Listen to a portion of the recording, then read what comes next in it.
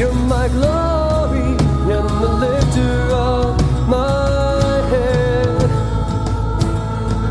You're my glory, glory. You're my glory. Good evening, everybody. And welcome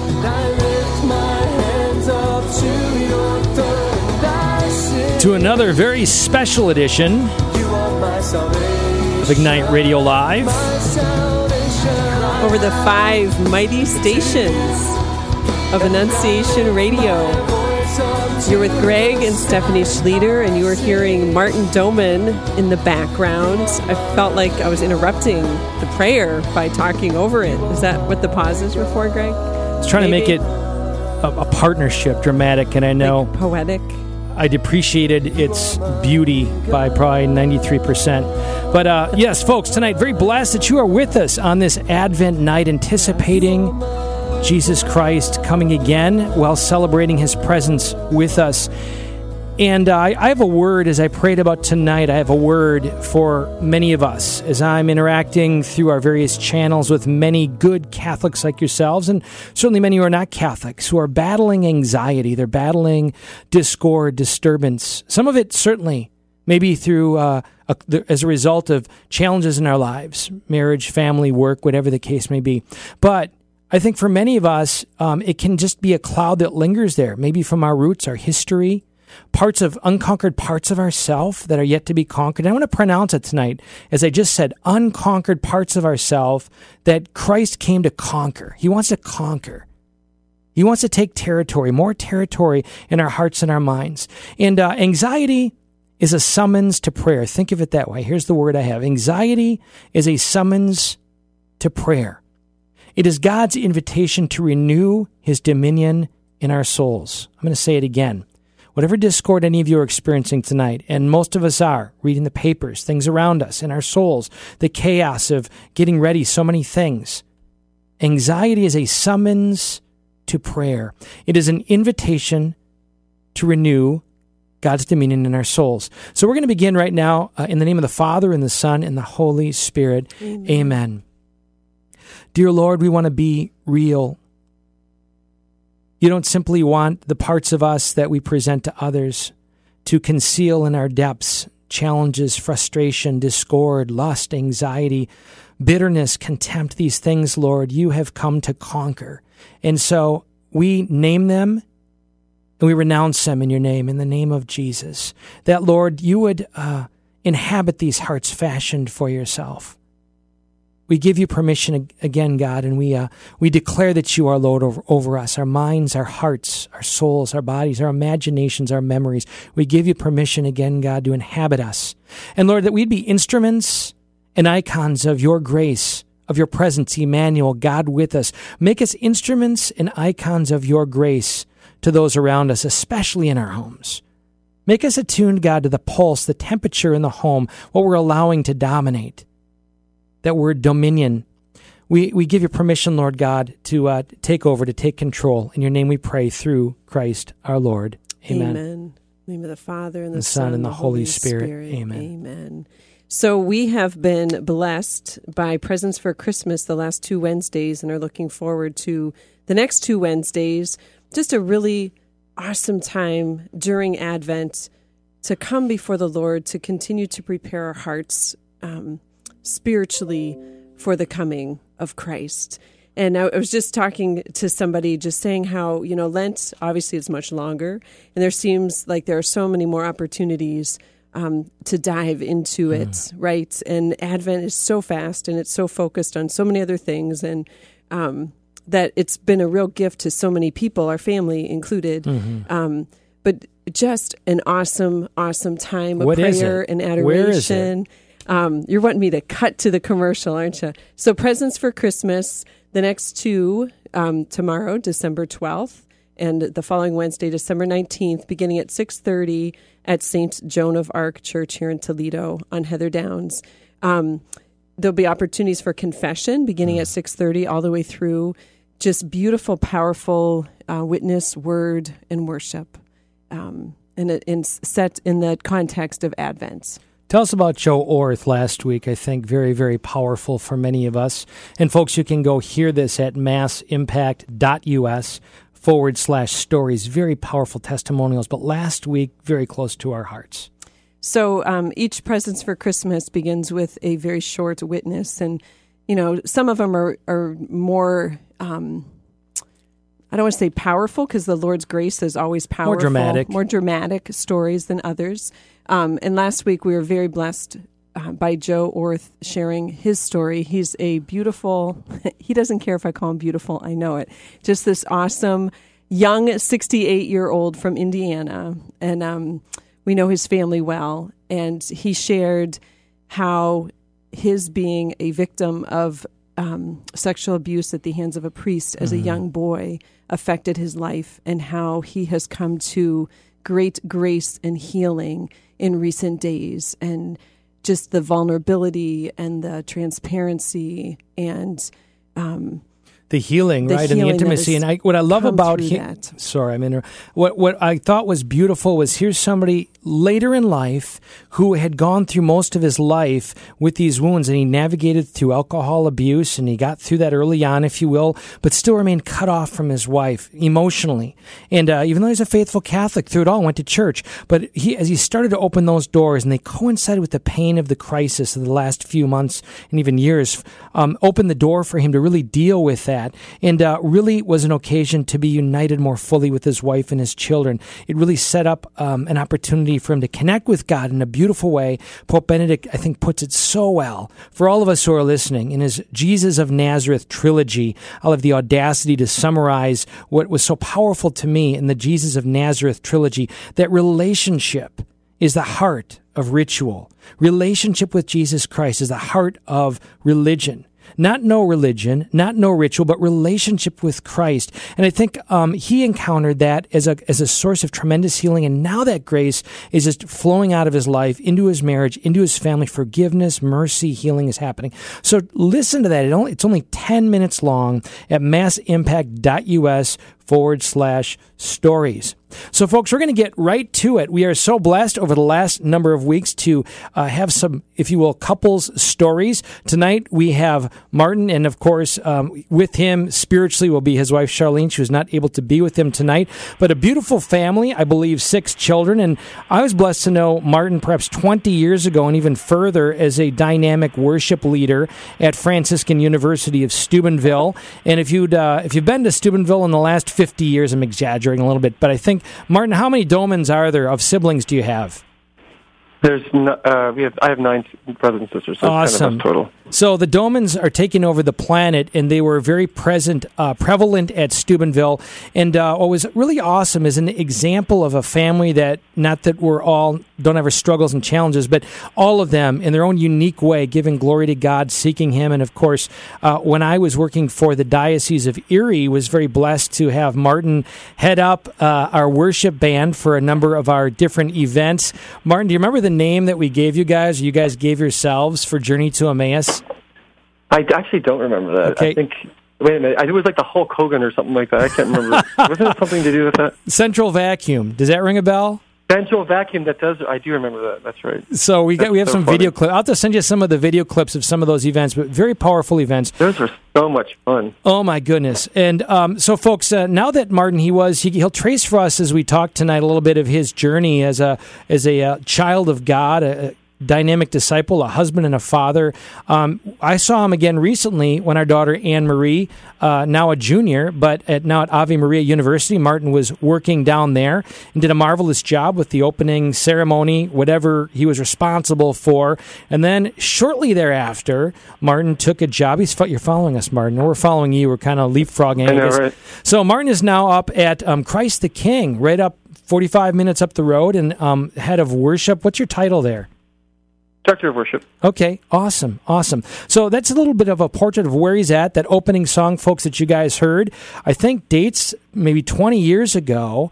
I don't know if that was on your first CD, but I can't believe that. I don't know if that's 20 years ago. Is it really? I don't know. That's a long time. 1991. I know my math is off. It'd be 17 years. But No, that's not right. okay. I'm sorry. Yeah, it I'm was sorry. probably, 2001. 2001. I probably got it wrong. Yeah.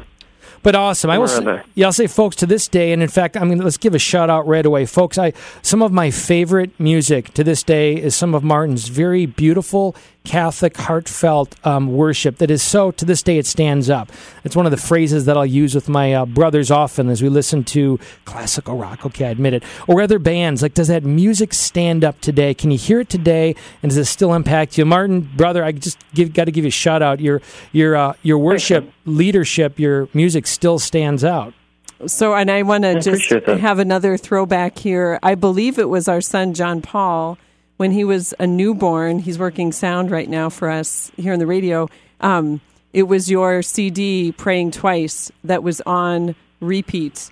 And when he was up throughout the night, that was what was in the background over and over and over and over again. It was the only thing that would Subliminal calm him messages down. happening, That's in his right. life. So That's praying right. infinity or praying in loop should have been the So I name want or to thank something. you for the spiritual influence that you've had on his life from the time he was a newborn, and he didn't even know it. That's And my sanity. that's So awesome. basically, when I start playing a song, he'll all of a sudden, have this hypnotic That's right. response. That's Indeed. I'm going to need to try that as he's What? going Am off I to amazing? college. So, Martin, blessed to have you, brother, with us tonight. And Martin led worship, the first presents for Christmas. And, folks, we will have him back if he's able. I know he's busy up the road, but just does a beautiful job leading worship. So, Martin, we're going to go back to the very beginning because, of course, it's a very good place to start. Oh, and, my gosh. Okay. Yeah, sorry. Just share with us, briefly a little bit of your background in the Doman family and your own personal journey up to encountering Christ and really kind of deciding you really wanted to live for him. Well, I probably first experienced what I would call, Jesus' presence or, a relationship with him when I was probably about 12 or 13 years old, and I was at a charismatic camp that my parents had sent me to. And, but I was raised in a large Catholic family. We were very traditional. When I say traditional, I mean kind of like Philadelphia Novus Ordo Catholics. Mm-hmm. At our church, we had sort of the smells and the bells in Philadelphia where I grew up.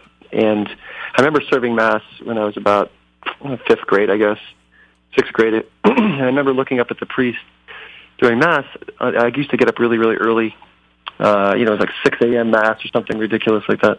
And I remember just being so tired and then just watching this priest who was so intense, the way he celebrated the Eucharist, and when he held up the host, I don't know, I was struck. I have that memory in my mind of growing up in that sort of environment where it was kind of traditional and not very good with community, our parish, but it was very, it was very rich in terms of its depth. Anyway, so that I grew up in sort of that sort of environment, and then my parents got involved in the charismatic renewal when I was, maybe like 10 or 11 years old, and it kind of changed, and I was around praise and worship a lot and charismatic life, and like I said, I went to this camp and had an experience of God, very powerful way during like some prayer times with praise and worship. So that was kind of like my first, real encounter with God, I guess, when I was young. Martin, where are you in the lineup of 9?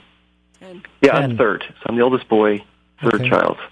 All right. So give us a little bit of a portrait for those who maybe don't or are not familiar with the charismatic renewal as one who experienced it early on. And I'm going to say this, contextualize it a little bit, because we always kind of try to convey, we want all that God wants for us, that we aren't sort of adjectival Catholics, traditional Catholic or charismatic, all that Jesus desires in the Holy Spirit, obviously. I agree with that. Yeah, so totally. I know you do. And I think today maybe people throw the baby out with the bathwater because of perhaps bad association early on. And obviously you and your family experienced some roots, orthodoxy, and an understanding the way our church intends. So from that vantage point, share with us your positive experience with it. I can connect those dots a little bit. I mean, for us growing up, what we would call charismatic nowadays was just sort of what my parents encountered.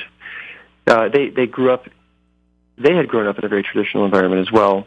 My mom wanted to be a nun when she was in college, and my dad actually went to a college seminary for a year and a half before entering the military. So they had deep faith, but they were seeking something a little bit deeper, and they went to some kind of, I honestly don't remember the name of it, but there was some sort of seminar they went to, and it just kind of opened their eyes to the deeper level of faith that can occur when we open our lives up to Jesus. And I wouldn't say that we would call ourselves kind of just only charismatic. I just think that was an influence in our lives that really was powerful. And I think the main influence from that was that idea of the personal relationship with Jesus, the idea that faith isn't just something we do on the weekends, or just something that's part of a social club or status, or or just even a ritual. It's a relationship, and that shift in our mindset really permeated my entire childhood. I really understood. My parents always would talk about having a personal relationship with Jesus, not just knowing about Jesus from catechism or Sunday school, going to Catholic school, but also just encountering him. And really that was the context of my first experience of God. I had learned all those things and sort of met nice people.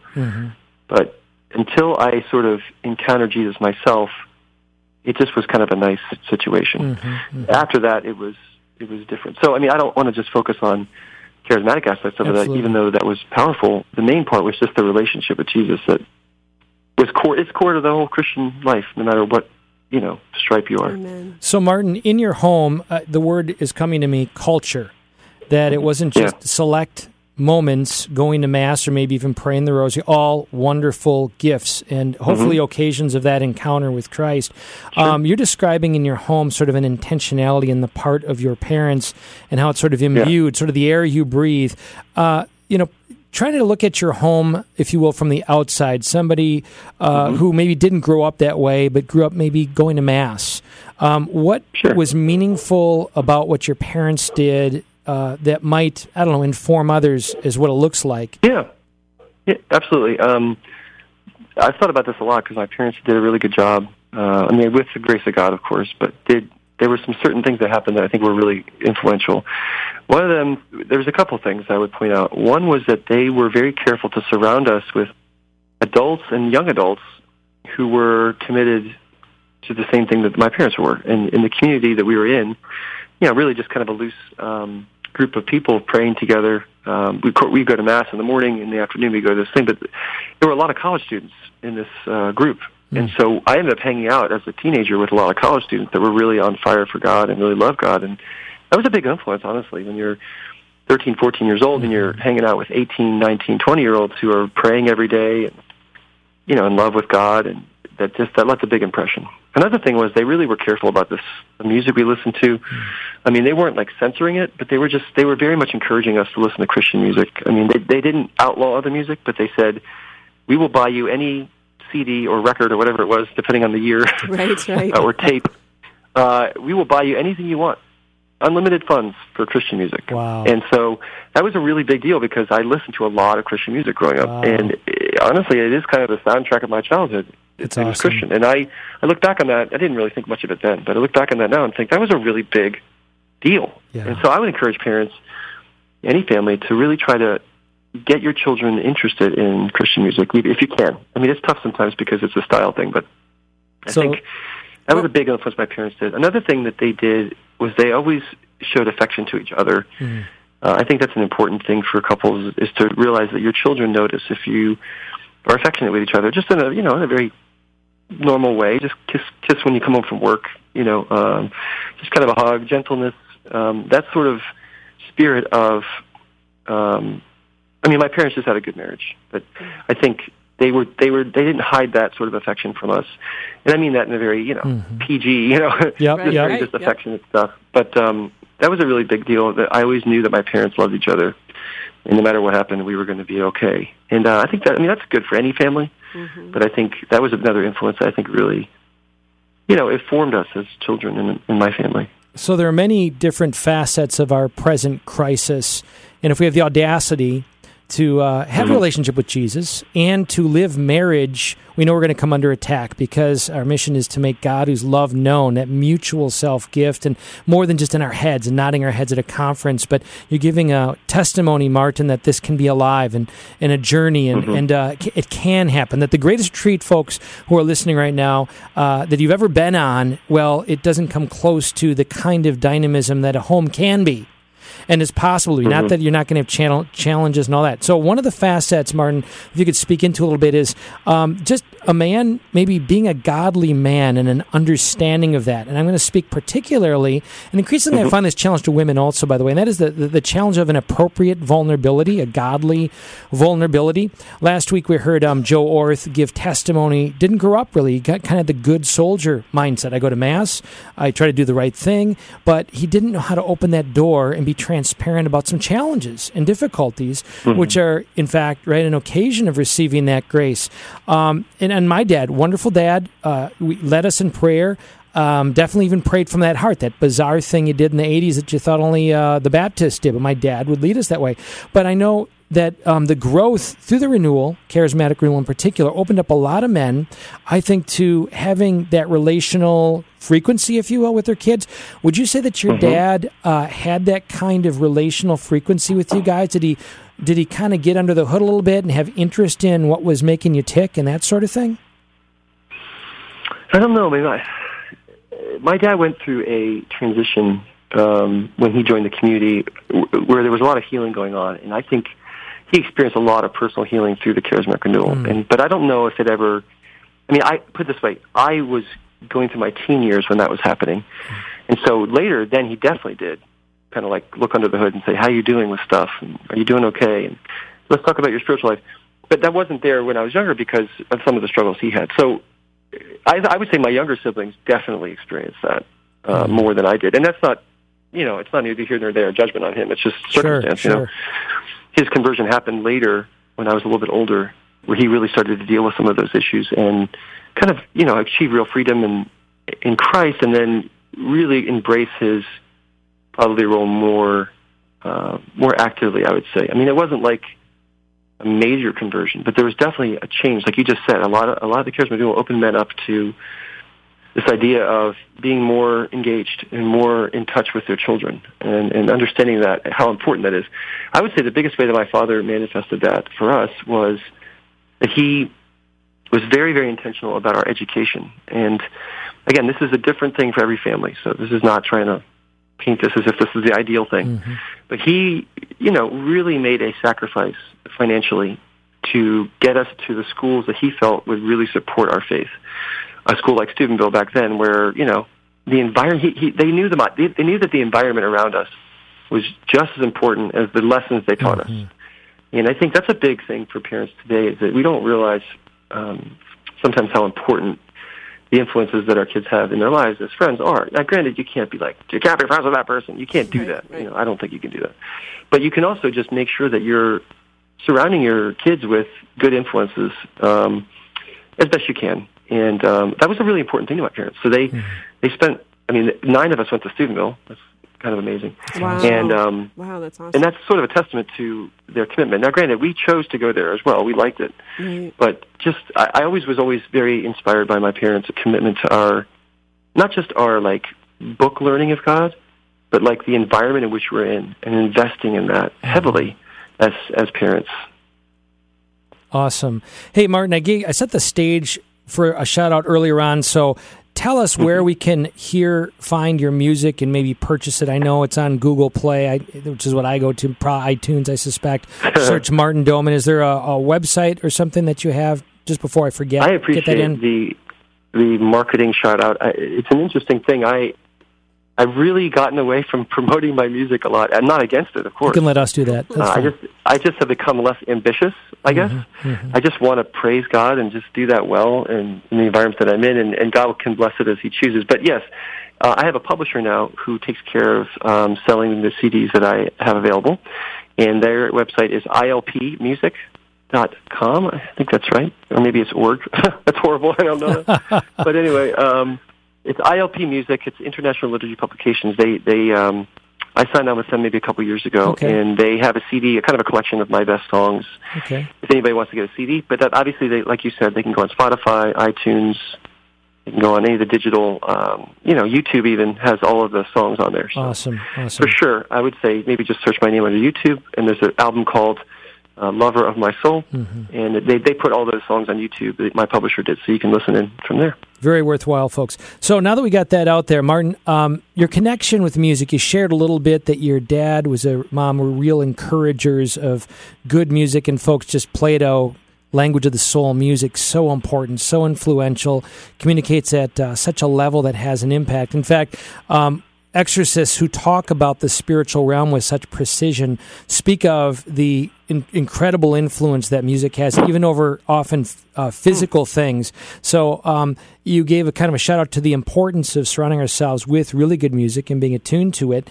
And let's face it, today, just in the backdrop of you sharing with us maybe your connection to instruments and playing in a second, folks, just want to encourage you not to be dismissive of lyrics. And just sometimes ask kids today, it's just lyrics. It doesn't really matter. I really don't listen to pay attention to the lyrics. I just like the music. Yeah, right. So maybe two things I have here, Martin. Your own personal connection, picking up an instrument the first time and connecting with it, and maybe just some thoughts on that realm of how important and formative music is.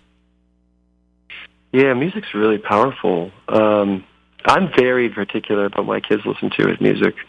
And I wouldn't say I'm like censoring it, because I really think music is beautiful, and when it's done beautifully, it can draw people closer to God, no matter what kind of music it is, if it's beautiful. And so I don't censor my kids' music, but I do say, well, what are you listening to there?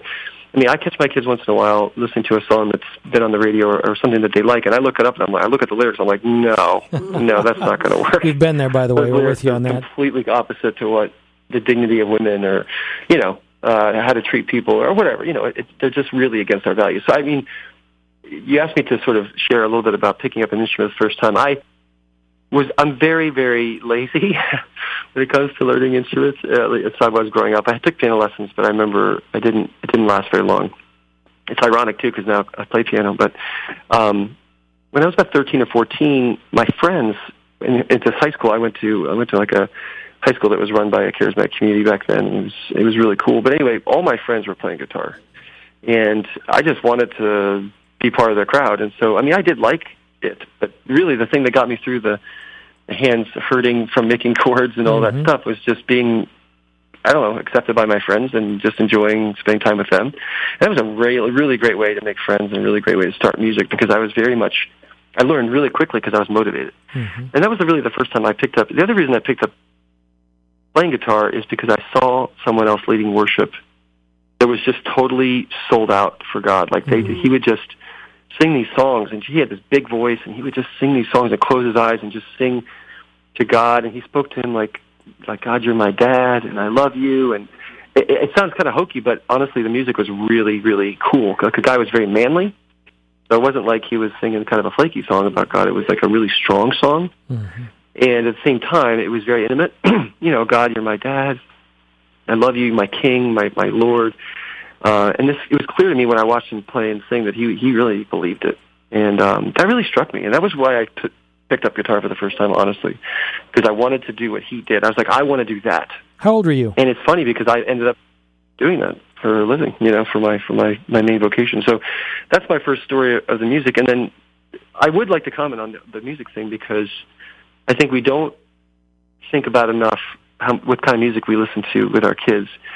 I think it's important, especially, this is a big deal, it's a pet peeve of mine, but like any kind of Christian event or Catholic event, if your school has a dance or has even an event where they have background music, make sure that music is not contrary to the gospel.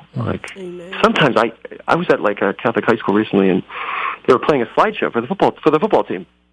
Totally harmless, but the music was like, whoa.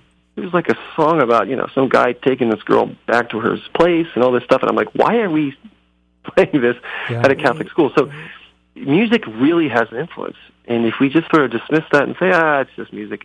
No, you do think about those lyrics. And there's a subculture surrounding music. And certain music has its own subculture. And if you get into that subculture, it's not a very good place morally for kids, and especially for kids that aren't ready for it. So you don't want your kids bebopping to the lyrics of certain, rap or hip-hop or whatever. It doesn't matter, the genre. That's really degrading to women, or it's really contrary to our beliefs and contrary to love, that's really important, and I definitely care about that. My kids know that, so they're not allowed to listen to music that really is offensive to the things that we love and hold dear. Thank you for that. Martin, do you recall like the first time that you faced the jitters and the nerves by being asked to lead in some capacity? How old were you roughly, and what was the event? 15, 16. I mean, I was at this retreat as a high schooler where I was kind of helping out at the retreat, and there was a time where I had to play, and I had been playing guitar, but I'd never really done it in front of people. And I remember this, and I led it was kind of like meditative music during like people getting prayed with or something.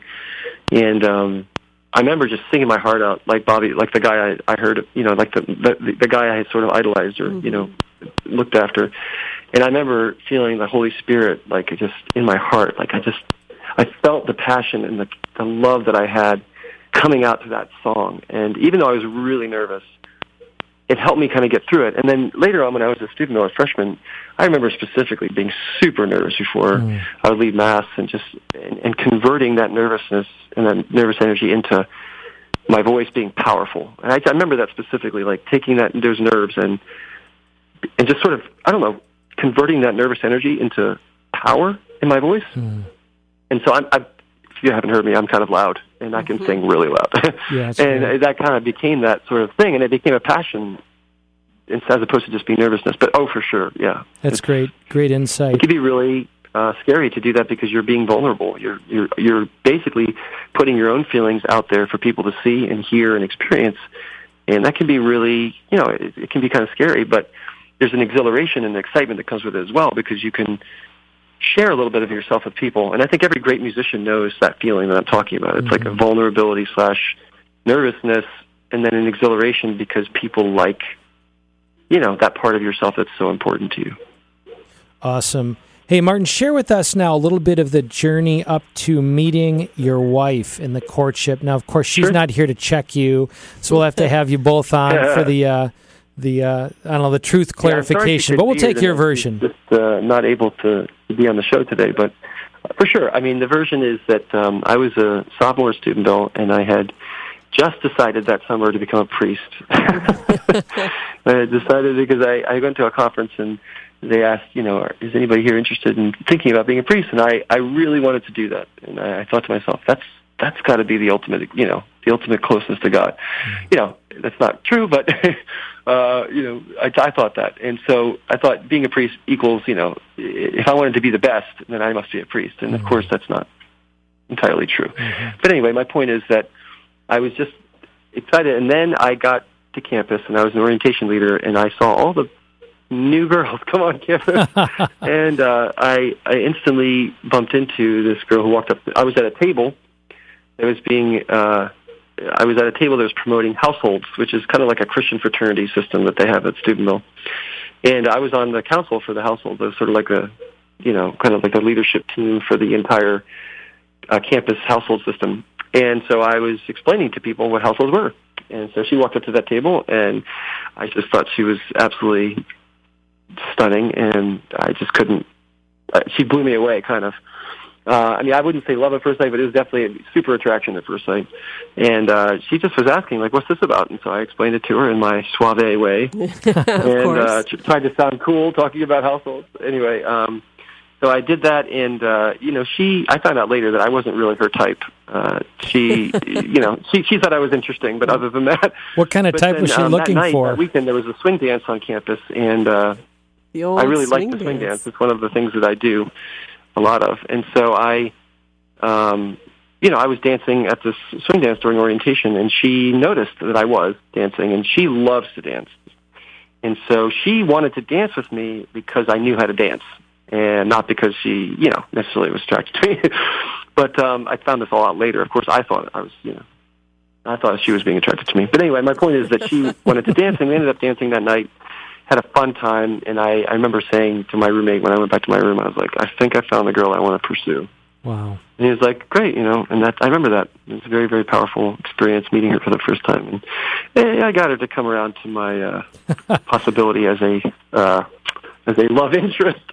But yeah, she kind of got interested in me later, but I was definitely pursuing her at that point. So let me for our audience's sake, many are grandparents and parents, and there's a lot of confusion in this culture about the nature of dating, the nature of relationships. Oh, yeah, my gosh, what a big topic. And we're not going to go in the big realm of confusion and gender and all that sort of stuff, but I do think that a good conversation worth having is the nature of attraction, particularly between a man and a woman, and God's design and purpose. And you obviously inherited some guidance, I think, maybe more than most by being in a community that understood those values. You're a father of 6 kids. You've been involved with ministry for a long time, which is to say you've seen what works and you see what doesn't. And yes, let's face it, every situation is different, folks. We know that. We get it. But also, let's have maybe some boldness. I'm going to press you to have some audacity. What are some fundamentals, just biblical, solid, by the nature, our nature as man and woman, what are some fundamentals that you now as a father would offer for parents, grandparents with their kids, and kids in thinking about this whole beautiful thing of attraction and the whole, if you will, project of courtship and dating and marriage? I have a lot to say about this. I used to work I worked at a college until recently, and I spent a lot of time talking to students about dating and attraction and how. Here's a couple of my thoughts on that. We shouldn't be afraid of our emotions.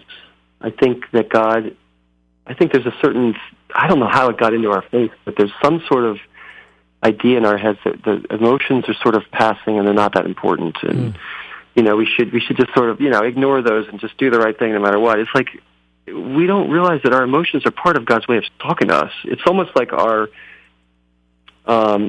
nervous system, if you will. Like our body has pain or pleasure based upon our experiences, right? In the world that we experience. And in the same way, I think our emotional life is like that. Like our nerve endings are the things that tell us something. And so when I go to a movie, for example, and have like a really emotional reaction to a movie, it's not just, it doesn't mean nothing. What it means is that there's something true happening on the screen that I'm experiencing, and the emotions come. And I think the same thing is with dating. Like, I don't know, the first thing I would say is don't overcomplicate something that's really very simple. The way that we are built and the way that we, are attracted as a people, we should respond to that. And I think in our modern culture, most of the time teens and young people do that through the electronics. They interact through the phones, and these electronic devices. And I don't want to sound old-fashioned, but I do think that there is something very, very important about being in the same room with someone. I don't want to get too detailed because my son's, he's still in the state. But, I mean, with my children that want to date, they say, I've been talking to him on the phone a lot. I'm like, I'm actually okay with you dating, but you have to be in the same room. You can't be dating through a phone. That's crazy. You have to actually, look in their eyes and maybe go to a dance. I think dancing is one of the most powerful influences for young dating couples, is be able to be together in that sort of non-threatening environment and just enjoy. So a good dance. I'm talking about couples dancing, of course. I'm not talking about club music, but that's kind of old-fashioned. But I guess some of my opinions on this would be, if you have a young person in your family who's confused or trying to figure out the world of dating, I think most of this culture right now, they're very non-committal. It's very physical. It's more of a experience of a person's body or the attraction or the emotions and feelings that come with that, as opposed to the actual experience of that person. So as much as I say don't distrust your emotions, those emotions are supposed to guide us to connection, real connection, relational connection, meaning talking to them about what they really care about. Getting to know someone as a person, I think, is the most important part of dating.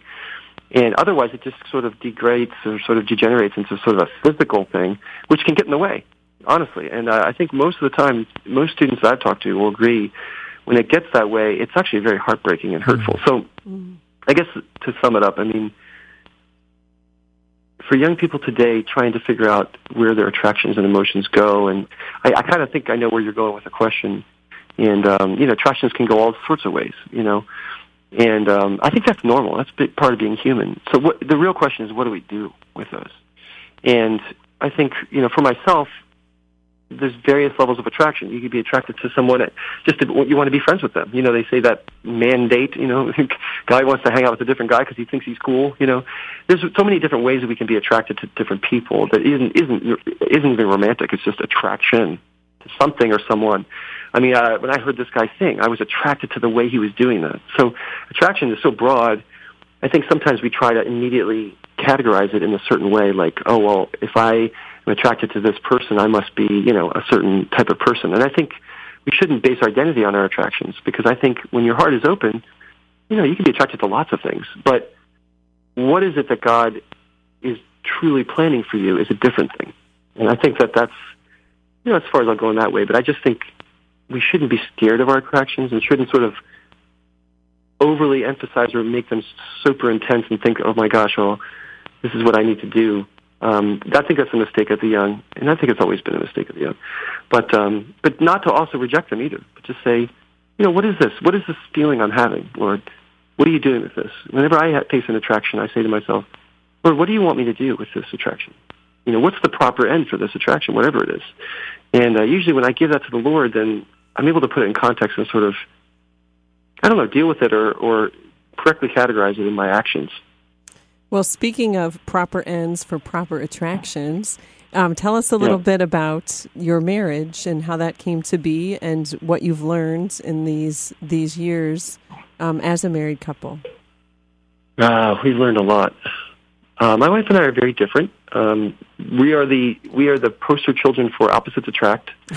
I'm a, as you could tell, extroverted, outgoing artist type of personality. I'm a dreamer. I like to think it big, and I like to say my wife is like the person holding the string on the balloon with me. I can't relate. I can't relate. She is the practical.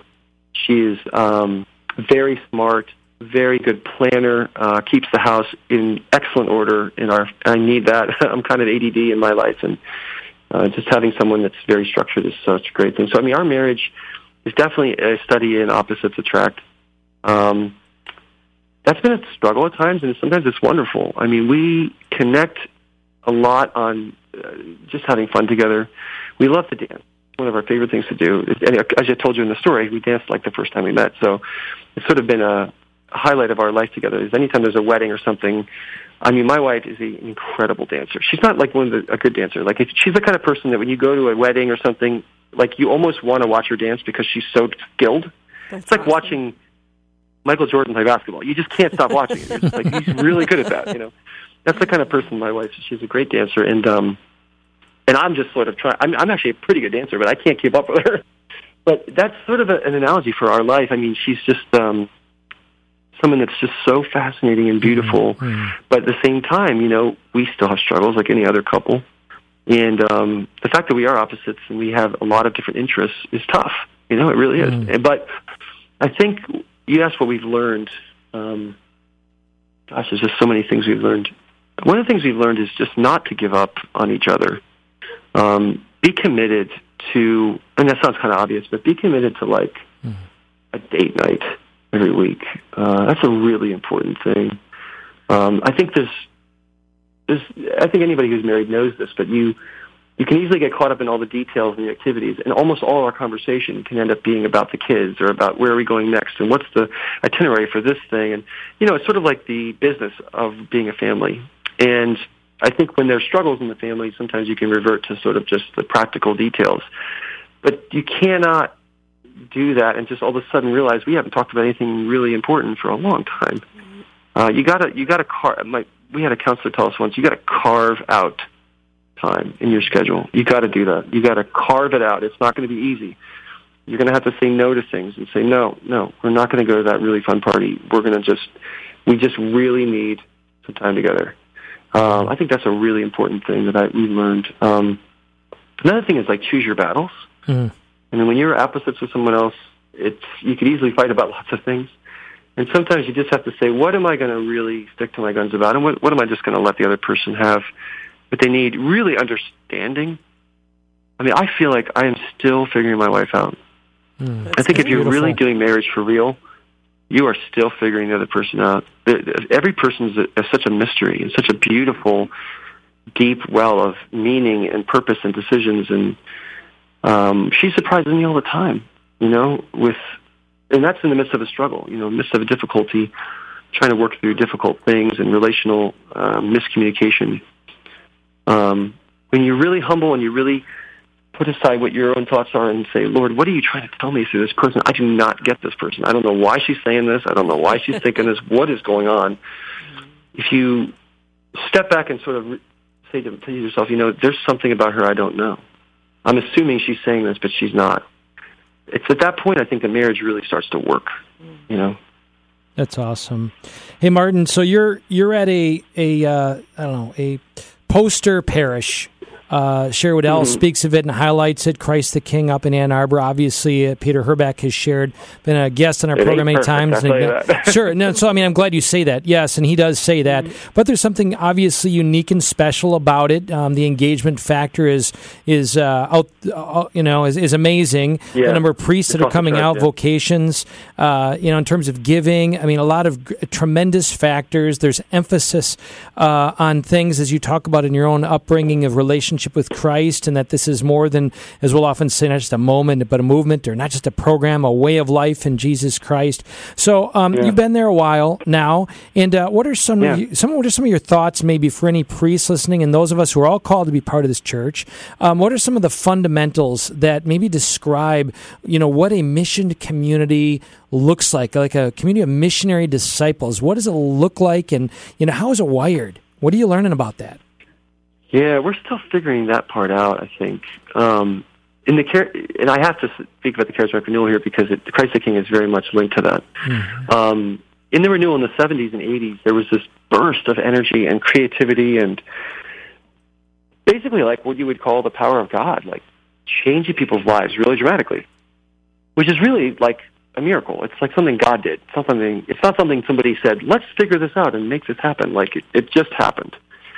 And I think in the response to that, Christ the King is sort of like a group of people who went through that and then really imbued it into the culture of their lives. The thing that I think is most striking about Christ the King is the multi-generational power. Like, it's not just there's these people that went through the charismatic renewal had a great experience of God. It's their kids and their kids. My children go to school with the grandchildren of the people that went through that stuff in the 70s, and they're still really strong. Like, the families are really, really culturally strong. It's really hard to describe, honestly, Greg, because it's very unique. But let me give you an example. I have a spiritual director right now who is an amazing guy, a really great person. He's younger than me. He got trained to be a spiritual director at the parish. Wow. That's unbelievable. That's awesome. Most parishes don't even have spiritual direction available, and for sure they don't have people training other people to be spiritual directors. So that's what I mean by multi-generational depth. And then this guy, I don't want to go too in deep because, he's my friend, and, I don't want to make everybody know who he is, but he's normal, we drink beers together. Mm-hmm. We smoke cigars. We talk about prayer and St. Ignatius and spiritual exercises and desolation and consolation over, like, smoking a cigar. It's not, it's like the wine or the oil of the real Holy Spirit has sunk into the people there so deep that it's almost like it's just so natural, And I don't want to paint this perfect picture of it, but it's not everybody's like that. But there's a lot of people like that, a lot of really high-end people. And what I mean by that is just people that are not only in love with God, but like have really suffered and really struggled with stuff, and come out the other end and really understand like the real depth of the spiritual life and how it's such a struggle and how hard it is, but also the joy of it. And I think when you go to Mass there, Christ the King is special because they just really sing. They get that. They understand singing at the top of their lungs. They understand how powerful that is. It's like what you would do if you went to a U2 concert and you sang their songs at the top of your lungs. They know how to do that for God every week, which is so unique. And when you said that about the exorcism, exorcists saying music is so powerful, I really agree with that. It's really powerful spiritually when you experience that. And I'd say the singing and then the spiritual depth of the average person is really, really unusually high quality of people. That doesn't make it perfect, but it just is a great place to be and work. I'm really blessed, honestly. Awesome. Martin, I want to put you on the spot if you're willing to go there. You led, of course, our wonderful First Presents for Christmas. And our folks in our area, they've experienced, Cursillo Chirp Ignite, and there have been, depending on the age group, different, shall we say, volumes of worship and engagement.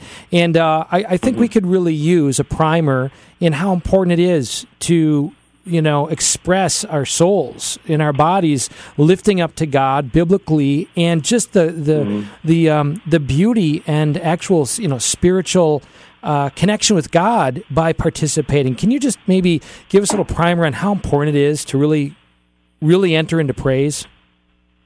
It's essential to the Christian life. I don't think you can be a Christian and not know how to praise God. I mean, if you look at the history of Christianity, if you look at the Old Testament, I mean, the Hebrews had a way to do this. They had a structure. They had the chanting of the Psalms that they would memorize. If you were a Hebrew, you would memorize all the Psalms. I mean, singing the Psalms is that's what Jesus did when he prayed. And that was part of their culture. It just was a cultural act. Everybody did it, okay? And I think the early church did the same thing. I mean, there's a scripture, in the scriptures it says that they sang a hymn and then they went to the Mount of Olives for the Gethsemane. I mean, that was part of the way that they were together. And I think it's unfortunate, but as Americans, we don't really have that. It's crazy, right? But we don't have a cultural singing to God. And I think other than like the praise and worship movements, which, you see Hillsong and Bethel and all these different groups that are doing that. And I think in the Catholic Church, I think we have lost some of that. There's a book called Why Catholics Don't Sing, and we could go on and on about that, but for whatever reason, we've lost the ability to do that. And I think one of the greatest gifts of the Charismatic Renewal that gave to us was this sort of rediscovery of that.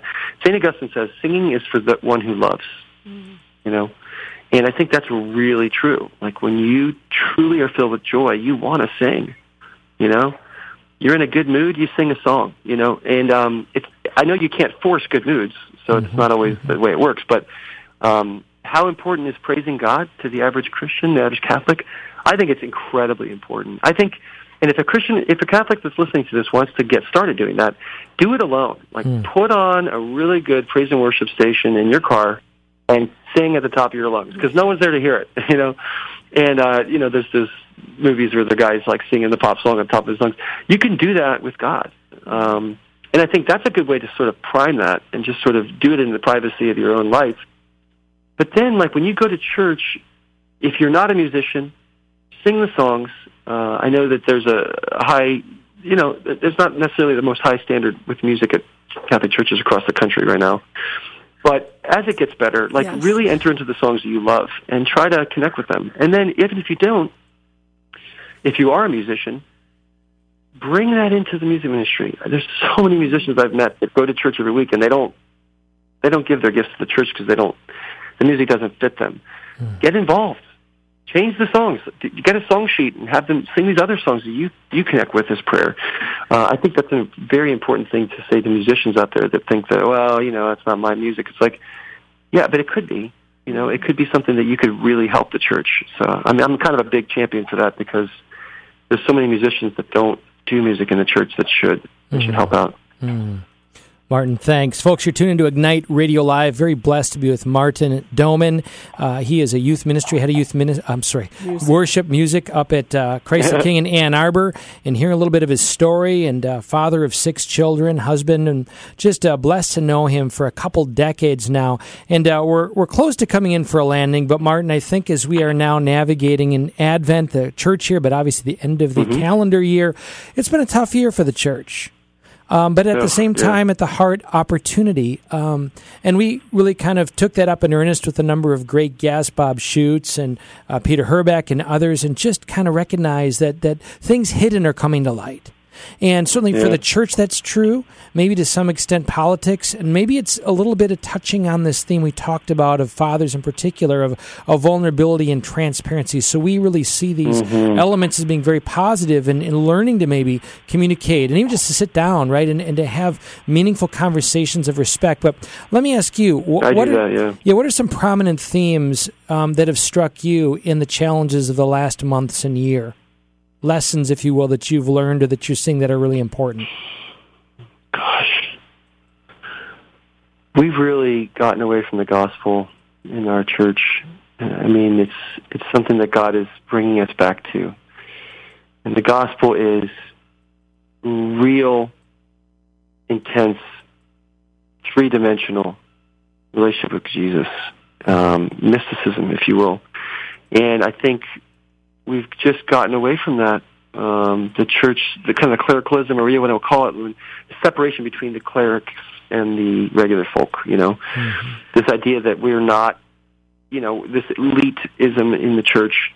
There's a lot of kind of just giving people a pass because they're, a priest or a religious leader. We're all broken. And that's pride. That's pride to say that, oh, no, I'm a priest, therefore I don't struggle. It's like, we got to realize that priests struggle a lot, and they have a really tough time. They have one of the most difficult jobs that's ever been, ever been given to a human being, to be in the place of Christ. And I think the thing I take away from it is that we really need to support our priests. We got to pray for them. We got to invite them over to our house for dinner a lot. We got to be friends with them. Give them space to be friends. I've done that with a lot of priests. I've been like, Father, I just want you to know, if you ever want to talk about whatever, let's do that.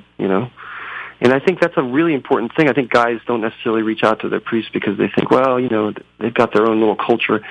They need to be taken care of just like anybody, and they just need to be able to be themselves and not feel like they're always wearing that collar, even though they are priests, they're just like the apostles, they hung out with Jesus and they sat around the campfire and talked. It wasn't just, oh, you're over here with your collar on and I'm over here on this side, the regular person. No, he's a regular person.